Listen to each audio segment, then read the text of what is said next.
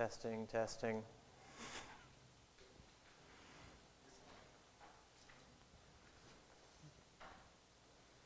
We know the mic's on, but we've got some pretty pictures.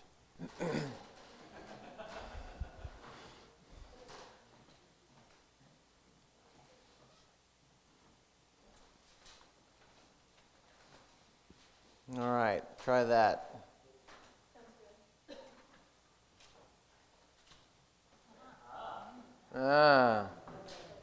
There you go. Okay. Morning, y'all. Welcome to Skillman Bible Church. My name is Josh Bleeker, and I serve as an elder here, and periodically am given the remarkable grace of being able to speak from God's Word. Let's open with a word of prayer. Father, thank you for this morning. We're grateful that we can come and that we can dive into your Word that has been given so generously and so freely to us, and that we are not restricted in our freedoms here. We ask for your grace upon our brothers and sisters who have to gather in secret, who are prevented from gathering, or who, when they are found out, suffer. We ask for your mercy in their lives and for justice for their oppressors according to your good will. For us this morning, Father, would you soften our hearts, give us eyes to see, ears to hear, and grace in our hearts to obey what you are saying to us, your church. We submit to her head, Jesus Christ, and the Spirit who gives light for our path. In Christ's name, amen. Well, I don't know about you, but this is one of the most perplexing questions that I've ever encountered, and I continue to encounter it. It doesn't go away. There are so many points in my life where this question resurfaces, and sometimes I just wish that I could see what the angels see, or hear what they hear, or stand where they stand, because I'm convinced that if I could do that, if I could see and hear and stand and be like an angel, then what? Then there would be no more mystery, right? It would be so easy to be a Christian if I were just an angel. Now, there's a double entendre there, but the point is, I won't speak for you, but I know that for myself, I just wish I always knew a little bit more. I wish I had been given a little bit more. I wish I had a little bit more divine angle on what's happening in my own life, because then it would be that much easier. So we have some examples where people knew exactly what God's will was, and they still went in the other direction, got banished from the garden, or actually really ran the other direction, and he ended up in the belly of a fish. I encourage you to come to adult teaching to learn more about that. But even the angels, it says in 1 Peter that there are mysteries beyond their reach. And in Hebrews chapter 1, it says they long to be like one of us, so that they can experience brotherhood with Christ and know salvation. The ironic thing is that sometimes we want to be like the angels, but they want to be like us. The grass is always greener on the other side. And further, Deuteronomy 29:29 is one of the most blessedly frustrating passages in the entire Bible. Says, the secret things belong to the Lord our God, but the things that are revealed belong to us and to our children. Why? So that we may do all the words of this law. So there are some things that we will just never know. And when it's talking about the Son of God, It says, but concerning that day and hour, and we're talking about when Christ will return. That's the context of this passage. No one knows. Angels don't know. Nor the Son of God knows. Only the Father. Now there is a grand mystery there into which we are not going to dive. But let me just make this point. If there are some things that even Jesus doesn't know, don't be offended if there's some things that you don't know. Okay? Don't let that stress you out. Because if you see this, there are things that have been revealed. And we can rely on those things. And that's where I want to grab hold of the truth that is right in front of us. And it's not wrong for us to want to know or to see what the angels see or to have more knowledge. Why? Because the end result of that is that we want a firm grip on God's will so that we can obey. We just want to know, Lord, what do you want me to do? I'll do it. I just want to know. I want to know I'm making the right decision. I just want to know that I'm honoring you with how I choose to live my day. That's a good thing. That's a great thing. And we should lean into that. And what I would say is that if you want to do God's will, then He's revealed it to us. Another way to say it is, if you want to discover God's will, if there's something that seems unclear to you, then do what God wants. And some things will follow, because as our Old Testament reading said,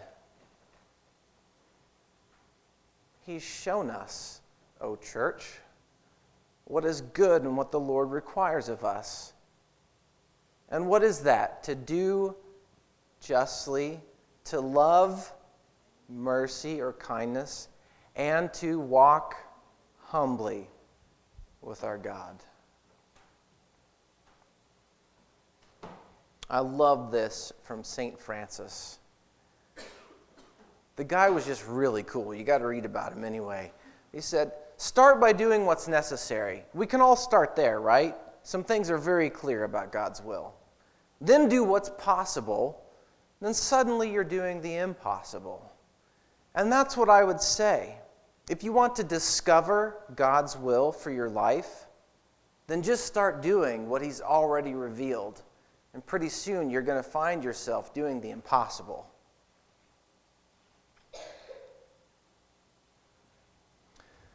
We're going to look at 5 aspects in the New Testament that explicitly discuss the will of God. And this is the first one. And I wanted to put this up there because it was amazing to me the first time I saw this, that the Bible actually says, here is the will of God. I thought it was a complete mystery the whole time. I'm stumbling around like this, just trying to run in. Just maybe I'll bump into providence somewhere, but I can't find it. The New Testament actually says this. It actually uses the words, the will of God. It blew me away. It's in there at least 5 times and more. And I'm indebted to a Bible professor at Dallas Seminary. I want to give due credit. Actually, President Bailey opened my eyes to this in a study we were doing one time. And so the concepts here, I'm standing on shoulders, even if it's been modified with this really cool Apple TV that Mike set up. But Galatians 1, verses 3 through 5. Grace to you and peace from God our Father and the Lord Jesus Christ, who gave Himself for our sins, so that He might rescue us from this present evil age, according to the will of our God and Father, to whom be the glory forever. Amen. Here's the first one. God's will, salvation. It is the will of God, particularly for those who have placed their faith in Christ, to come to know Christ, the Lord and Savior. The will of God, salvation. The reason I'm using the thumb is because, that's one of the most magnificent things about our design as human beings is the opposable thumb. is it allows us to grab something and hold on to it. Salvation is that opposable thumb where you can grasp the will of God. Without knowing Christ as your Lord and Savior, you will never know the will of God.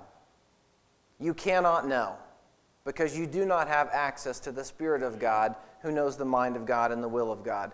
Coming to faith in Christ is the first step if you ever want to know what the will of God is for your life. Salvation. And salvation is what we just celebrated.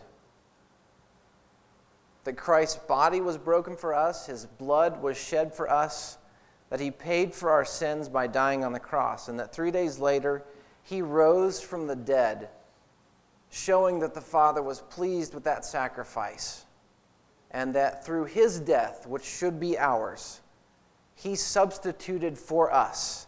We will live forever, and we will be resurrected in the presence of God on a new earth. But you got to start here, placing your faith in Christ. The next one. This is remarkable. 1 Thessalonians 4:3. For this is the will of God. Wait for it. This is actually an equation. The will of God equals your sanctification. This is the will of God, your sanctification. And this, I would use our pointer finger. For the more and more we look like Christ, the more and more our lives will point to him. Now, several years ago, Eve and I took a trip to the Seattle area. And we drove over this classic old bridge that's in that area. And there's these sharp cliffs, drop-offs, and you can park and walk down to the beach. And when we got down to the beach, I found 2 rocks down there. They were strangely similar.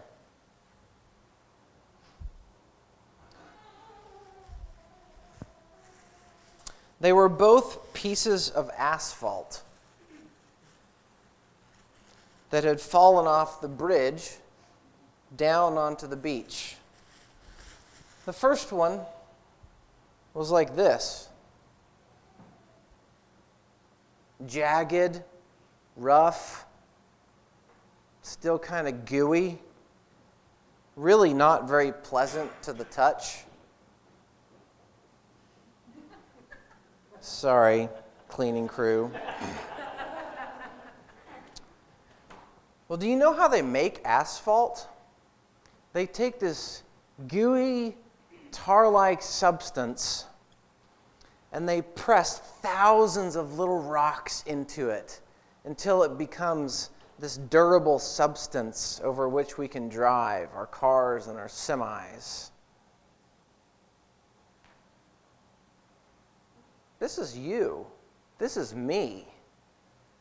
We're this raw material into which all these thousands of little rocks of experience and personality and skills, joys, wounds, gains, losses are pressed into it. But it's really jagged and it's tough to handle. It kind of hurts. The second piece of asphalt that I found was remarkably smooth and pleasant to the touch and rounded and formed. What was the difference? Well, that first piece was just sitting there on the beach. The second piece I found just a little bit into the water. And you know what had happened to it? It had been sanctified. It had been in the water, tumbling around with the waves and thousands of other rocks, constantly being in fellowship with these other pieces of asphalt. And what do you know? It had been smoothed, and those rough edges had been taken off, and it had become quite beautiful, actually. When you get saved, you have a lot of rough edges. Trust me. But these little rocks that are pressed into you, what make you who you are, they don't go away. They're just sanctified. And when you're in fellowship with other believers constantly, it's not just that those rough edges are smoothed off.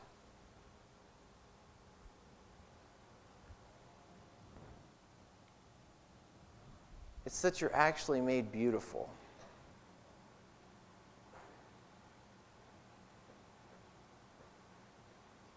It's not that you just turn into kind of a really smooth piece of black dirt with rocks pressed into you. It's that the radiance of the life of Christ explodes from the center of your being and turns you into something that you just want to sit on your mantle and look at it because it's gorgeous. And when you are sanctified, you point to Christ in such a way that people just want to be around you.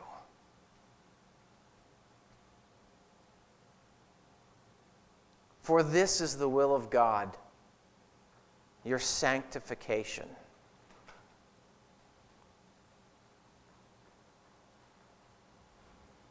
Here are 3 other places where the will of God, that specific phrase, shows up in the New Testament as it relates to your sanctification. And let me just read these to you. Just listen.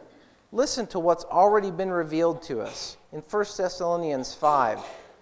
Rejoice always, pray without ceasing, in everything give thanks, for this is God's will for you in Christ Jesus. Rejoice.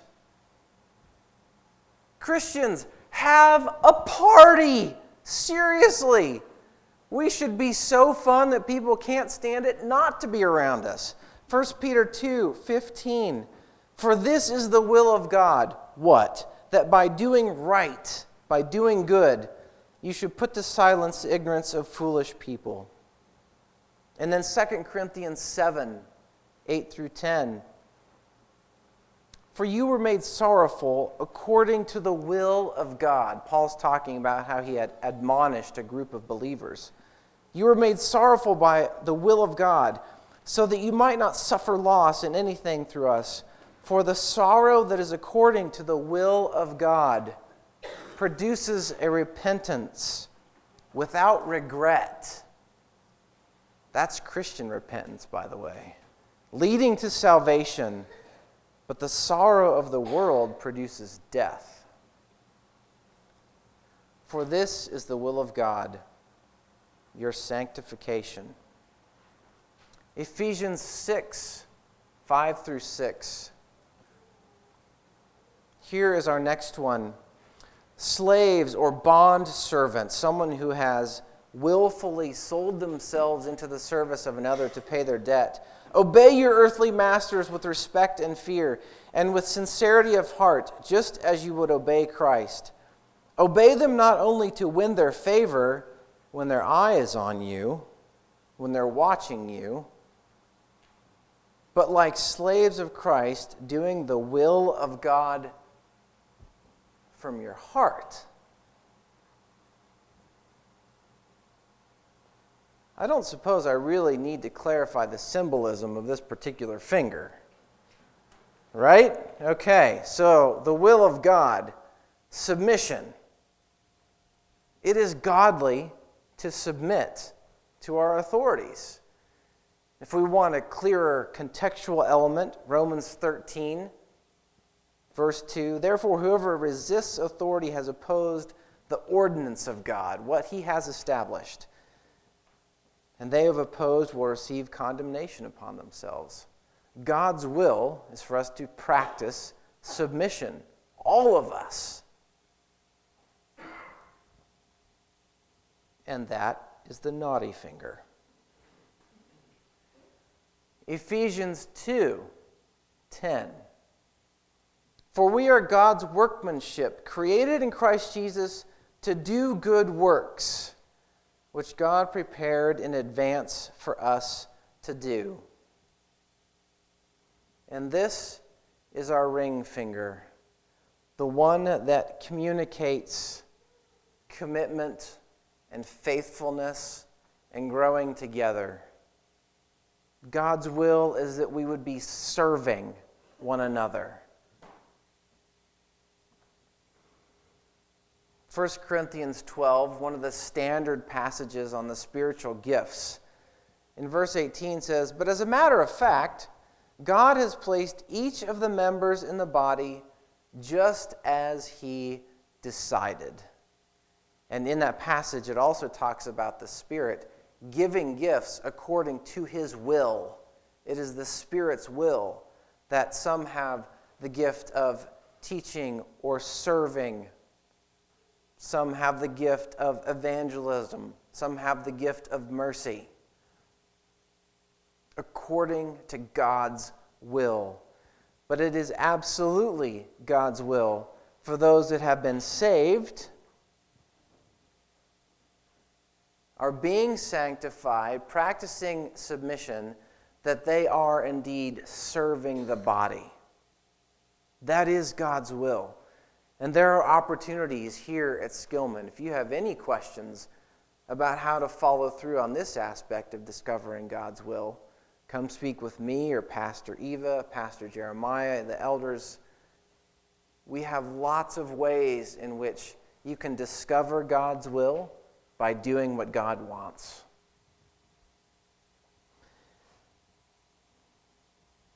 Hebrews 10:36 says, looking towards the end, "For you have need of endurance, so that when you have done the will of God,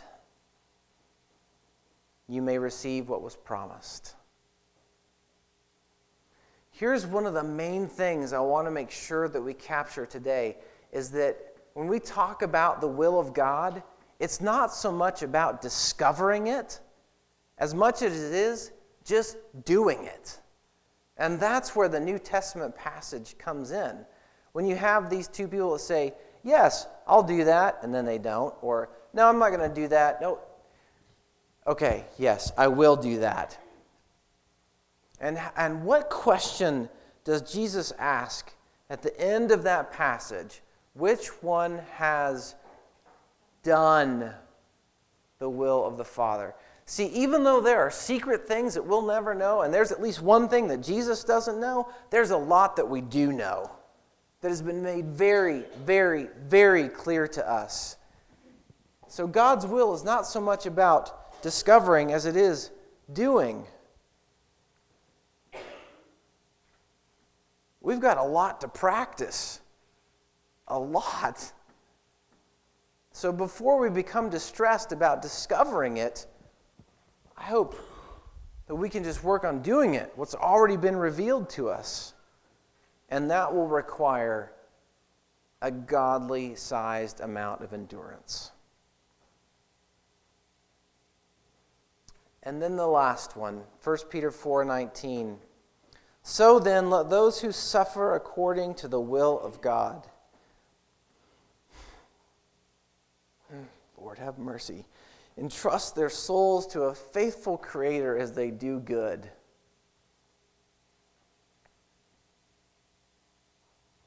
The last one here. God may will that you suffer. And in fact, I know stories in here, and I know that God has chosen to let you suffer. Sometimes, not because you are doing right or wrong, but just because we live in a broken world under attack by Satan. But sometimes by doing good.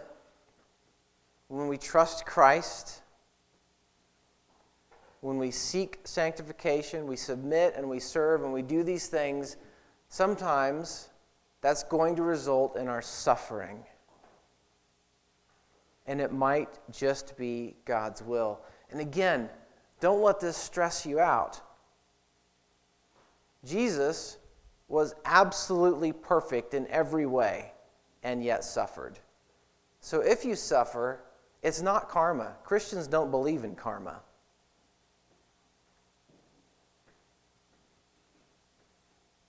It may just be part of the testimony that indeed Jesus has come and he's coming back. So if all of the other fingers have some symbolism as to why I selected that one, why the pinky? Really because that's usually just the one that gets cut off in torture scenes in films. So, yeah. Good, you're awake. So, another quote from one of our saints, St. Augustine, in his homily on the book of 1 John chapter 4, he says, "Love, and then do what you will." If we want to put this in slightly more colloquial terms, and some of you may have heard this before, love, and then do whatever you want. Now, this is not license. This is not do what you love or just do whatever you want. But if your basis, if your context, if your grid, if your deciding factor is to do justly and love mercy and walk humbly with your God, if that's how you make all of your decisions and no decision is made without that context, then do whatever you want. Because you're going to be in God's will. Love, and then do what you will.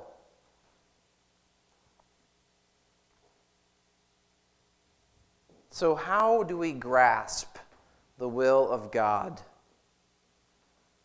First, search the Scriptures diligently. And one of the things that is a real encouragement to me in that passage in Micah is it talks about, and walk humbly. Certainly the humility part, but for me, it's the walking part. Sometimes I just get stuck. I'm so paralyzed by making the right decision. One time, I think Eva even knows where I'm going with this.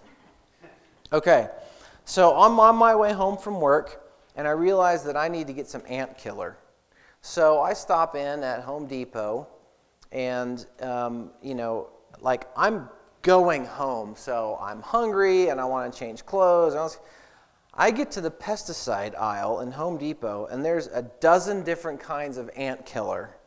And I stood there, I kid you not, I timed it for 30 minutes, trying to decide which ant killer to buy. Why? Because I didn't want to upset the Lord. Now again, this is not a bad thing, but it's okay to laugh at me. It won't offend me.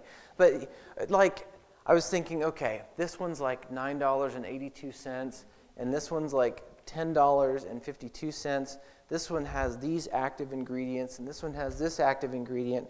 This one's a granule, this one's a spray. What would be better? Oh, we have a dog. I need to think about that.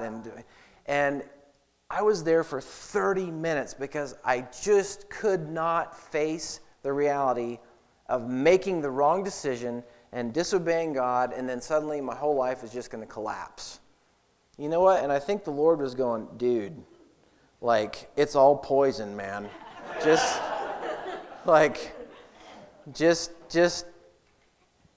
buy it and go home. Dinner's on the stove. And at a certain point, too, it was the end of the day, and I kind of go to the bathroom. I was like, man, I really got to make a decision, but I can't. I mean, it was just totally stressful, the whole thing. But I could not get past that. And the passage says, walk. Just walk. Just go. If it's not a moral decision, then just decide, love, and then do whatever you want. Submit your will through prayer. What is one of the final conversations that the Son has with the Father? Not my will, but yours be done. Great model for us. Seek godly counsel from those that you know, those that you trust. And again, I wish sometimes that we would just have something fantastically supernatural, because I'm convinced that if I saw a burning bush, I would never struggle with obedience. That's a lie. That's a lie. The other thing, I was reading in a book by Tim Callies, it says, when we have ruled out what God has expressly forbidden, and when we have searched the Bible and prayed for wisdom, we are free to choose. This seems to be what is modeled for us in the New Testament. We do not find people desperately seeking God's will through dreams or visions, even though God occasionally used that, but we see people making decisions based on what seemed good or best or necessary. And Bruce Waltke, as he discusses this, and especially in Old Testament biblical theology, we cannot take special circumstances and make them the norm by which we live our lives. Special revelation for guidance was not the normal experience. So while we see it in the Scriptures, remember, those are exceptionally abnormal, world-changing experiences. That's not the normative way that God communicates. At the time it was received by Paul or Peter, it was not being sought out. Special revelation came at a time when God wanted to lead them apart from the normal ways in which his people make choices. Search the Scriptures, submit your will, seek counsel, and then set your path. Just buy some ant killer and go home, okay? Now, we may be facing some questions that we wish the Lord would just speak to us. For some of us, the big questions that came initially were, which college should I go to? Or whom should I marry? Or which job should I take? Many of us have moved through that, and now we're coming to a new season, such as, should I put my kids in public or private school? Should I take a different job than my first one? Or how do I care for my aging parents? I don't have an answer to those questions. But I do know this, that it is God's will that you be sanctified. And that if you do justly and love mercy and walk humbly with your God, love, and then do what you will. Let's pray. Father, we thank you that you have revealed enough to us that we can confidently obey. May you help us see and hear and act according to your good and pleasing will. In